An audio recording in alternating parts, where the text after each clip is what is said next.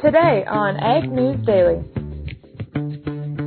Soybeans still, though, I can tell you 5 reasons why it should go up. I can tell you 5 reasons why it can go down, and I'm not sure is the final takeaway for that.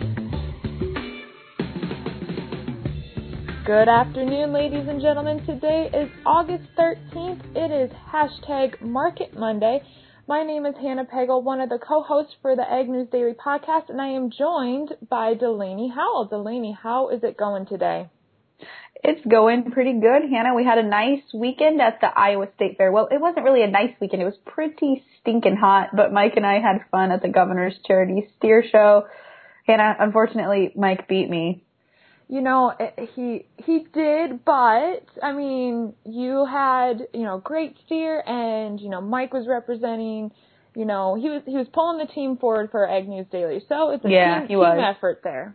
Yeah, Mike got in the top 5. I did not make it to top 5. However, I think I did pretty darn good at showmanship. So the Iowa Secretary of Agriculture, Mike Naig, won showmanship. I think that was a cop-out, but that's just me. You might have some insight on that. I think you might be a little right there. But if anything, you and Mike both won the Best Smile Award. So. Oh, well, thank you. And we appreciated you covering it for us on our social media. If you guys didn't see it on our Facebook or Twitter, you can see some video coverage from the event if you have no idea what we're talking about with the Governor's Charity Steer Show. Check it out on our social media sites. That's for sure. But, Delaney, looking at the world of ag news, is there anything jumping out to you? There is quite a bit jumping out at me today, Hannah. I want to start here with some trade news. Over the weekend, China made comments about trade and trade negotiations with the United States moving forward. They said that trade relationship with U.S. may never be the same, even if trade tensions do die down between the two countries and we do come to the table to find some common ground. They also indicated that they have been looking and growing other partnerships with farmers and with countries who grow a lot of agricultural products because of what's been going on. And they indicated that the American farmer could permanently lose their place in their Chinese markets. So not super optimistic there today about that. Do you think that's just China being a bully and, trying to scare us, or? Hannah, that's certainly a possibility, and I would hope that is the case and that they don't think or want to discontinue trade relationships with us. That would be the hope, I think. Well, I mean, whenever you start, putting tariffs on other countries and whatnot, like, obviously those trade relationships are never going to be the same, right. But it's just how you can work through them, to make things better for the future. But I guess that's just how China's going to go about it, but we're just going to have to keep our eye on it and keep our farmers and listeners informed. So. But we did have one other piece of more optimistic news when we look at China. Hannah, I know you have been following the Peak Pegasus ship and their journey to get their soybeans into China. And I don't know if you saw today, but that ship, the Peak Pegasus, which was carrying about 70,000 tons of U.S. soybeans, has officially been accepted into a Chinese port yesterday. So that's going to be just one of the first American soybean shipments to arrive in a Chinese port since the new tariffs have been imposed. I did see that, Delaney, and that's great news. I mean, it's been off the coast for almost 5 weeks, a little bit over a month, but the China agreed to pay that additional 25% import tariff on that 70-ton cargo, but it's finally unloaded, but I guess we never did get our interview with one of the sailors on that ship. So now we'll have to work on that. But I was reading a little bit further down in the article. It said 2 other ships have also been stopped. The U.S. Star Jennifer and the Semtex Pioneer have also been anchored off of China's coast for the past couple of weeks. So they have not been accepted yet. That's correct. Yep, I think just a couple of shipments have been accepted now since the tariffs have went into place. Do you think that's mainly just because, they're just holding off, or I'm trying to think, is that, just they don't have a need for it, or? Yeah, I was kind of wondering the same thing. Maybe they have been having problems getting soybeans from Brazil or Argentina or the EU, and they just now finally need those U.S. soybeans because they have the demand for it, or if they're trying to make concessions, I don't know. It's, I don't have any insight at this point in time, but. Okay. Well, I am going to switch gears and talk a little bit on a story from California. We have been covering this a little bit, but it's that Roundup trial against Monsanto, but a jury awarded $289 million to Dwayne Johnson against Monsanto, saying that Monsanto knew about Roundup and something about like it causing cancer, but that's what they have ordered. And so the verdict came from San Francisco Superior Court of California, where a jury deliberated for 3 days, and they found that Monsanto failed to warn Johnson and other consumers of cancer risk posed by Roundup, and it awarded $39 million in compensatory and $250 million in punitive damages, according to a report from Reuters. But I have a quote here from Scott Partridge, vice president at Monsanto, saying that, they are sympathetic to Mr. Johnson and his family, but today's decision does not change the fact that more than 800 scientific studies and reviews and conclusions by the EPA and the U.S. National Institutes of Health and regulatory authorities around the world support the fact that glyphosate does not cause cancer and did not cause Mr. Johnson's cancer. So this is, I believe, the first of more than 300 lawsuits against Monsanto underneath this claim, but we'll have to wait and see what those other lawsuits are going to be like. But it's not great news, and it also looks like some shares of Bayer has slumped at least 12% with this news coming out against Monsanto. Yeah, and I think the other piece of that, Hannah, is now with those other, 300 other lawsuits going on. There are a couple thousand plaintiffs that are represented throughout those lawsuits, so it opens the door for them to also be awarded monetary for compensatory or punitive damages. That's correct, Delaney, which, I don't know, it's a big lawsuit. I mean, between this one on, the West Coast and then the hog lawsuits against Smithfield on the East Coast, there's just a lot of lawsuits going on in the world of agriculture. Yeah, that's true, Hannah, that's true. Well, Delaney, do you have any other news for us? Yeah, I did have a couple other pieces of news here, Hannah. First of all, we've been covering the wildfires, or talking a little bit about wildfire damages in the western part of the United States, specifically in California. And I was reading an interesting article today that said not only are these wildfires affecting air pollution and, of course, crop ground and livestock in that part of the U.S., but it's also starting to affect air quality in the state of Minnesota and western Canada. State pollution officials in Montana are advising folks to limit their physical outdoor activity due to the smoke and fires from western Canada and from the western U.S. And so I guess, folks, if you live in Minnesota, I would definitely try to stay clear and keep indoors as much as possible, especially if you live in some of those northern parts of Minnesota that are close to the Canadian border.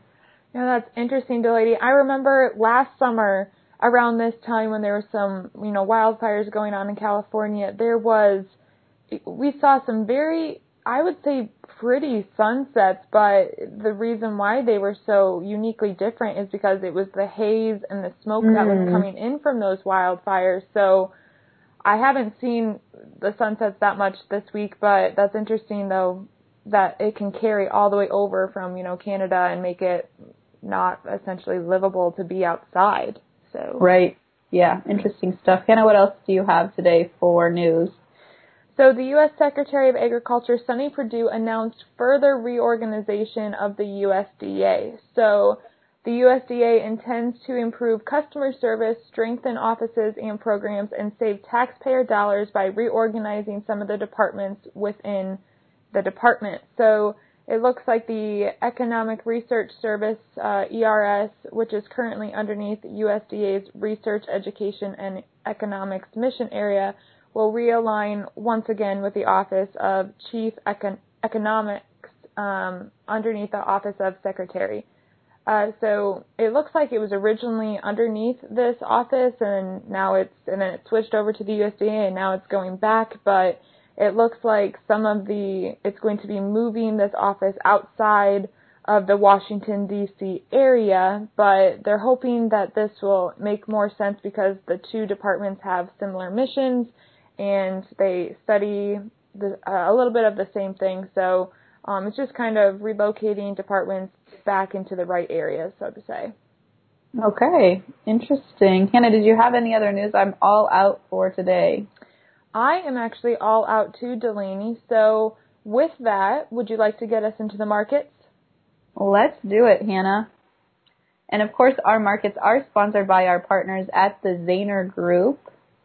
Especially with what happened after Friday's WASDE report, you want to have some good people on your team helping you make those marketing decisions. So go ahead and give them a call at 312-277-0050, or you can always reach them online if you head to www.zaner, and that's ZANER.com. Hannah, taking a look at the livestock markets for today, lost a little bit of wind in our sails in the corn markets. The September corn contract down 1 1/4 cents to close at 356 1/2, while the December contract down 1 1/4 to end at 370 1/2. Soybeans saw a rally today even after Friday's bearish WASDE report. The August contract gained 7 1/2 cents at 853 1/4. 853 1/2, there, and the November contract gained 7 cents to close at 868 3/4. In the wheat pits, the September contract lost 13 1/4 cents to close at 533 1/2, while the December contract lost 16 cents to end the day at 553 1/2.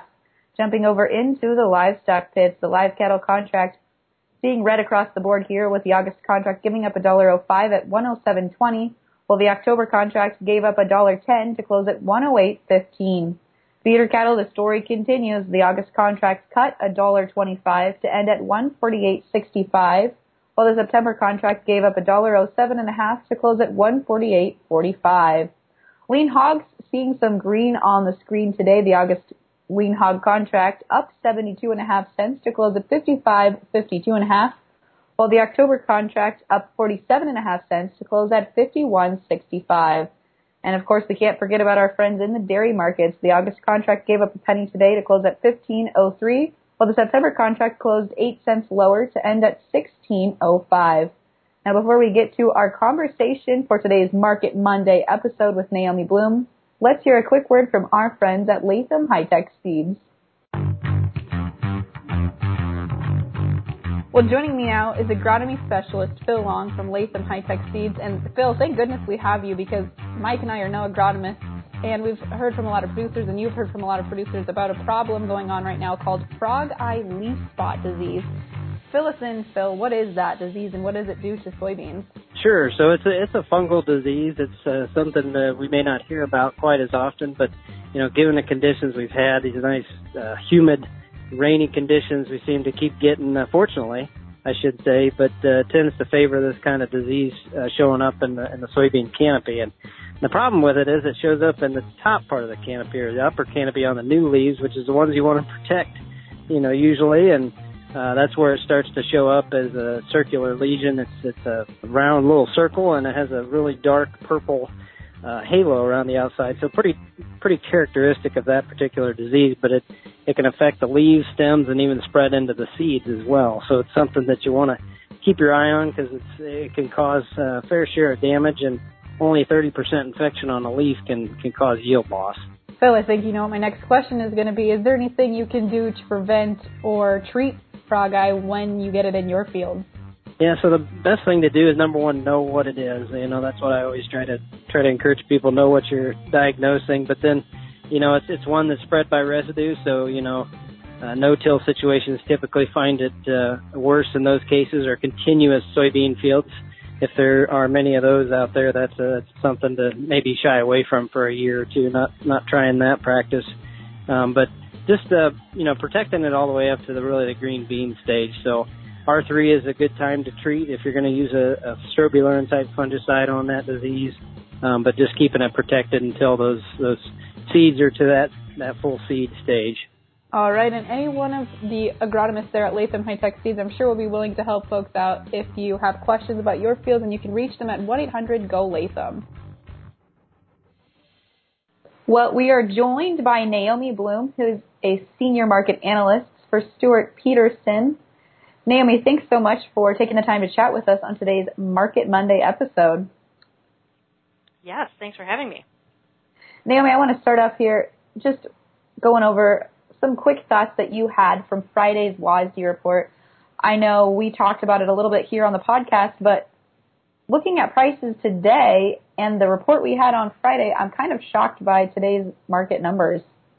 Yeah, so it was interesting to see the market really respond and react. So on the overnight trade, grains were sharply lower again, with soybean prices down 10 cents, corn was down a nickel, just continuing the fallout after the negative report from Friday. But then what happened when the market was on pause this morning, the USDA announced a decent corn sale and a soybean sale to Mexico, and that kind of just was enough to lift the market. Technically speaking, corn and beans hit some downside objectives that I think if you're a chart technician you were looking for. And so we had corn finishing the day penny and a quarter lower, and beans actually up 7. So that was a pretty good deal. Looking more for some quiet trade now for the rest of the week and into next week as we square out the month, because there's really not going to be too much to talk about till we know what's for sure out in those fields. And Naomi, in the August crop production report that was sent out on Friday, the USDA said that they anticipate the national average corn yield to be 178.4 bushels per acre and the national average soybean yield to be 51.6 bushels per acre. And some farmers are not so sure of these estimates. So what are your thoughts on these numbers? Are they high? Are they low? Or what are your thoughts? My thought would be it does feel a little high for corn. Then that's based on producers I'm talking to across the country and some different photos that we're seeing across social media. So I'm thinking more like 176 or 175 is appropriate. I do think it is a trendline crop because there are pockets where it's great, pockets where it's not so hot, but I think in the middle it's going to end up at trendline. And the beans, of course, anyone's guess yet for sure what's out there. If we get some timely rains over the next 2 weeks, there could be quite a crop. But then I've got other producers telling me that it's not good at all, and so it's just different every place you go. But the bottom line takeaway would be that if we end up with just slightly smaller yield numbers, especially for corn, those ending stocks get down to real tight levels again. So that's going to be supportive for the market heading into 2019. But in the short term, a lot of corn out there yet needing to come to market. So we don't have a reason to rally quite now. But post-harvest, I think there could be, just a nice traditional seasonal move higher, and that'll be a great opportunity to get some forward contracting done for the next crop year. Naomi, is the market pricing in that 178 and the 51, 56 bushel per acre bean and corn yields? Is that what the market is factoring in right now, you think? Yep, we're totally back to those levels because if, like back in June when the market started to fall off and, because of the tariff stuff, but also trade was thinking 180 bushel for corn and they were looking for bigger yields. So, we're back into that mentality for now. But I don't think that we're going to make new lows for corn by any means. I think it's kind of appropriately priced for now. Soybeans still, though, I could tell you 5 reasons why it should go up. I can tell you 5 reasons why it can go down, and I'm not sure is the final takeaway with that. With the soybean prices, those specifically were the ones that shocked me today because we had such a bearish report on Friday with such a huge carryover number. Why do you think we saw, 7.5 cents today? That seems like a pretty decent rebound. Yeah, it's good. We'll take it. And I think part of it for the beans, now between corn, beans, and wheat, the beans are the follower in this whole storyline. The wheat market is finding some support because of global supplies being lower. Corn, global carryout, like the lowest it's been in decades from the stocks-to-use ratio. And so corn and wheat are actually, I think, supporting the soybeans in the big picture to where soybeans I don't think it really wants to commit to selling off because there are some signs of life around the world for people buying soybeans again. And I read today that there was one U.S. boat getting unloaded in China. Yes. This was the first boat to be unloaded since all of the trade tariff stuff. So there's a little bit of hope there. And so, like I said earlier, I'm thinking now we're going to go into probably some quiet trade, sideways trade action until the end of the month. And Naomi, you touched a little bit on the wheat market there. You know, the last couple of weeks on, Market Monday, we have been seeing, these big rallies of 15 to 20 cents in the wheat market. And I think this is the first Market Monday where we're like down 15, almost 18 cents. Can you maybe explain a little bit what's going on here? Yeah, absolutely. With the Chicago wheat, the Kansas wheat, the Minneapolis wheat, late last week, all of those markets hit technical resistance levels on charts, on daily charts, on weekly charts. So I had sent out emails to my clients saying, hey, we're at the highs. This is as good as it's going to get. We've priced in all of the smaller global supplies. And with the USDA report on Friday, just kind of confirming those numbers but not making it an even more bullish story. Now we're just seeing some profit-taking happen, and it's also part of just a little bit of a seasonal correction. I do feel that wheat just on profit-taking might go another 10 or 15 cents lower, but overall find some good support at those levels. Again, because the global crop is getting smaller, we're starting to hear a little bits of issues of quality wheat as some of the harvest is getting underway. So there's some support to that market. It doesn't have a reason to take off and break through new highs, but it doesn't have a reason either to fall apart lower. Now, Naomi, I want to play devil's advocate here for a second because we have a lot of production issues in Russia, in the UK, or in the EU, and in the Black Sea region, which are big producers of wheat. With those production issues, you still don't think we have the opportunity to break above current resistance levels? Not in the short term, no, I don't. But heading closer to 2019, then I think you could see it from that standpoint, because then we'll find out for sure how much wheat was out there. Is the Black Sea region going to have to do any limiting of what they export? Because every once in a while you hear them do that if the crop was a little worse than they thought, but they're slow to show their hand as well. So yeah, there's that potential there for down the road, but not in the short term. I don't think so.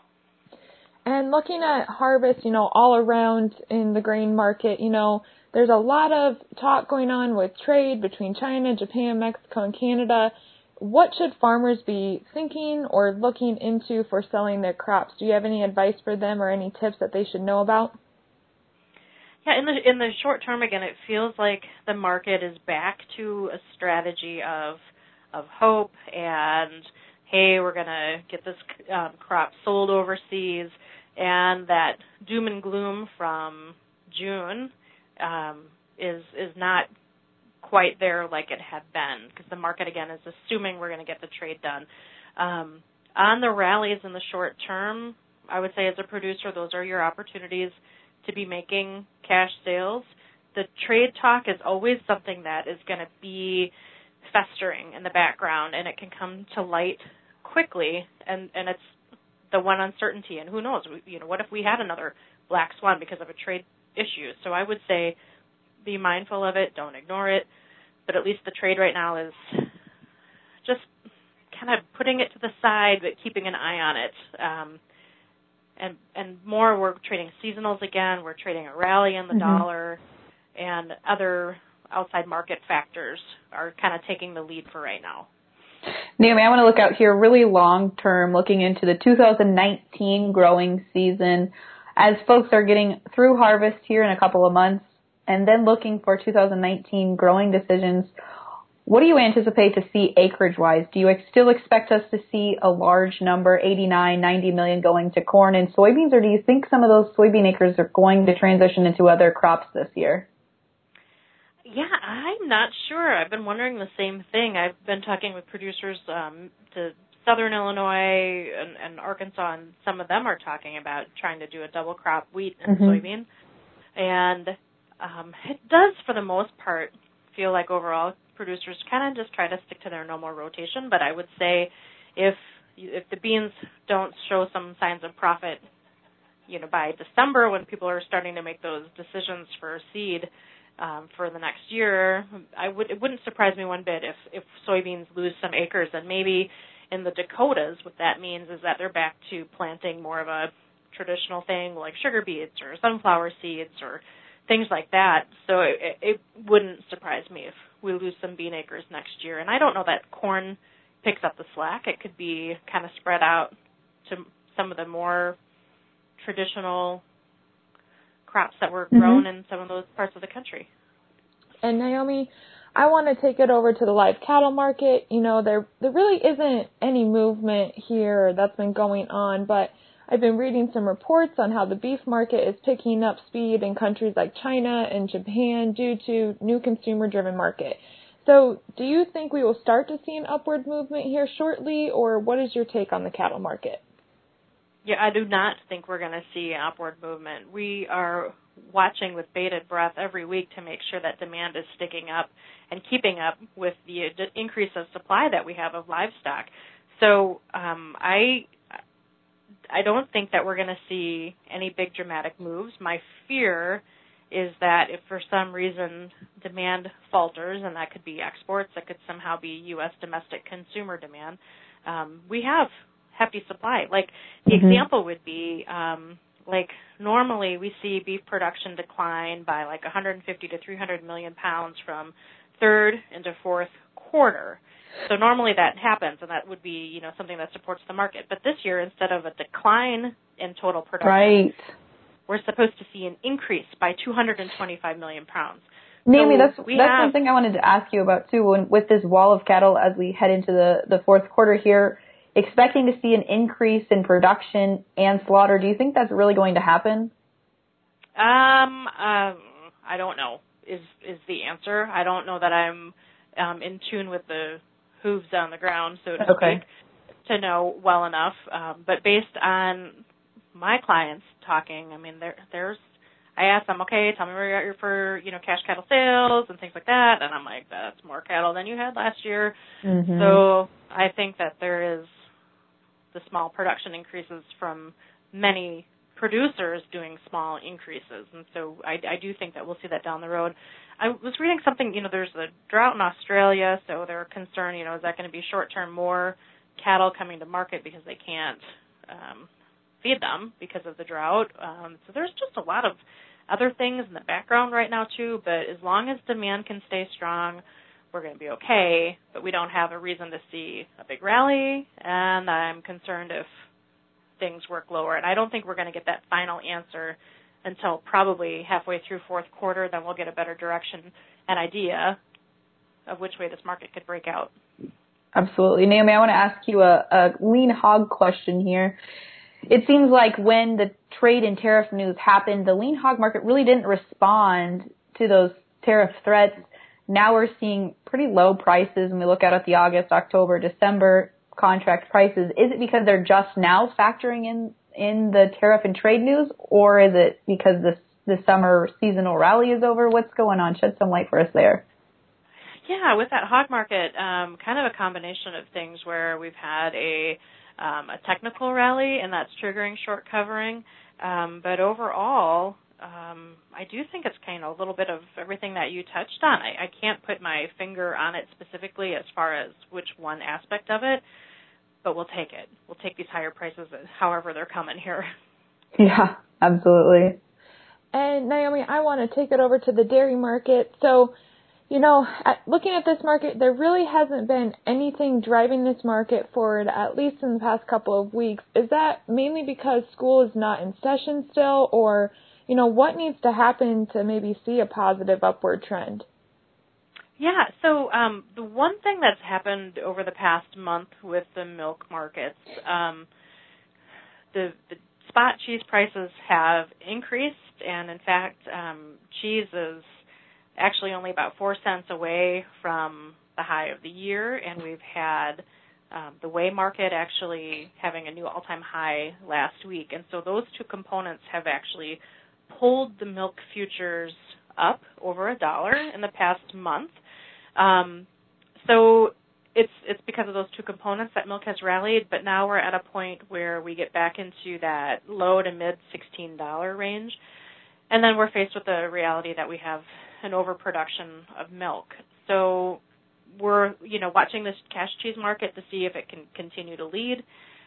Dairy exports overall have been okay, but again, the theme of overproduction is still so prevalent, as was evident on the last milk production report, up again like another %. So that has to change. We need less production, and I don't know when that's going to happen, but I haven't seen it yet, really. Yeah, and overproduction kind of seems to be a story across most of the commodity markets at this point in time. Yeah, absolutely. That is definitely the theme. And now with that U.S. dollar, finding some strength, it makes me a little nervous for commodities. And we have to keep an eye, of course, with the trade issues. But we're also watching harvest and to see for sure what's out there with the total grain production is paramount. And then as long as the U.S. economy is going strong, it's at least encouraging for protein demand. The consumers will hopefully be able to keep on affording it as we head back to school. And like you had said, with milk going back to school, the kids hopefully will be drinking more milk, and that'll help improve demand as well, too. Absolutely. Naomi Blohm, thank you so much for breaking down the markets for us today. Yeah, thanks for having me. It's good to talk to you girls again. We'll talk to you again soon. And again, that was Naomi Blohm. And Delaney, I think Naomi did a great job, breaking down the markets for us. What do you think? I think so, Hannah. I always appreciate Naomi's insight into the commodity markets. Well, that kind of does it for today. Tomorrow we've got a Tech Tuesday podcast coming up. And Hannah, are you done at the fair, or are you going to continue running around there for a couple more days? I am all done at the Iowa State Fair in terms of, helping my family with the dairy show and whatnot. I do have an extra ticket or two that I might just use up one day, in the evening, just so that way use it up and get my last fair share of fair food. So what about you, Absolutely. Delaney? Oh, I'm there all week, Hannah. Oh, all week. So the fair is still going to rally for you. Okay. It sure is. It sure is. And new administrator, EPA Administrator Andrew Wheeler is going to be at the Iowa State Fair this afternoon. So I'm going to try and catch some comments from him. And if he's got anything good to share, we'll definitely post that on the podcast tomorrow. Ooh, that is awesome. Great news to hear. So, well, Delaney, if our listeners want to hear from past podcasts, where can they go for more information? Great question, Hannah. They can head to agnewsdaily.com where you can listen to any of our previous episodes. You can also head to Facebook and Twitter and search for @AgNewsDaily to find any of our content, any of our photos or videos shared from the Governor's Charity Steer Show, or if you just want to chat with Mike and I, just head to one of those two sites. With that, Hannah, should we let the people go? Let's let them go.